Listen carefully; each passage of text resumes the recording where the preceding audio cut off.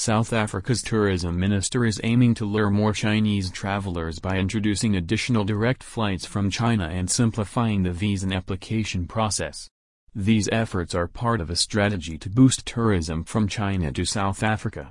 Patricia de Lille revealed plans to enhance the e-visa website by translating it into simplified Chinese characters and discuss negotiations with airlines like Air China, South African Airways, and Cathay Pacific during dialogue sessions and media interviews in Beijing. These initiatives aim to facilitate easier access for Chinese travelers to South Africa.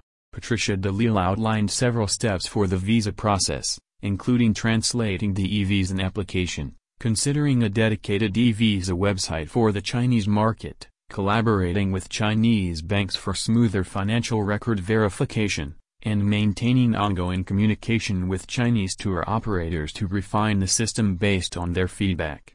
These measures aim to improve and tailor the visa process for Chinese travelers visiting South Africa. The tourism minister, formerly the mayor of Cape Town, highlighted the enduring friendship between China and South Africa that motivates Chinese travelers to endure long flights for experiences like witnessing sunrise over Kruger National Park's savannah. Emphasizing the allure of South Africa's diverse cultures, food, and vibrant atmosphere, she expressed a focus on enhancing travel connections.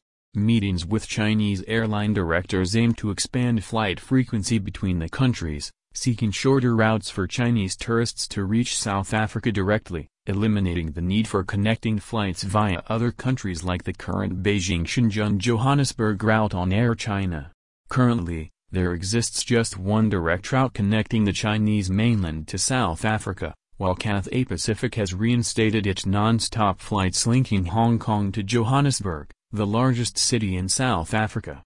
The aim is to reinstate South African Airways direct flights between Johannesburg and Beijing, intending to boost business tourism in partnership with economic and commercial allies.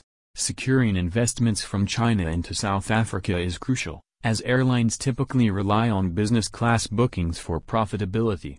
The strategy involves promoting both leisure and business tourism to stimulate demand collaboratively, potentially leading to increased demand and reduced airfares through joint marketing efforts between the two countries.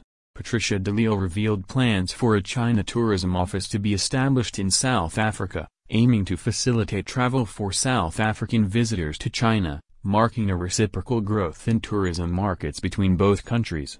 This initiative complements the existing South African tourism office in Beijing. We will joint market South Africa and China. We not only want to see more Chinese tourists travel to South Africa, but we also want to see more South Africans travel to China. We are committed to making it easy and seamless for tourists to travel between the two countries. This includes opening a China tourism office in South Africa and addressing critical concerns about safety and inefficiencies of our visa application system, she added.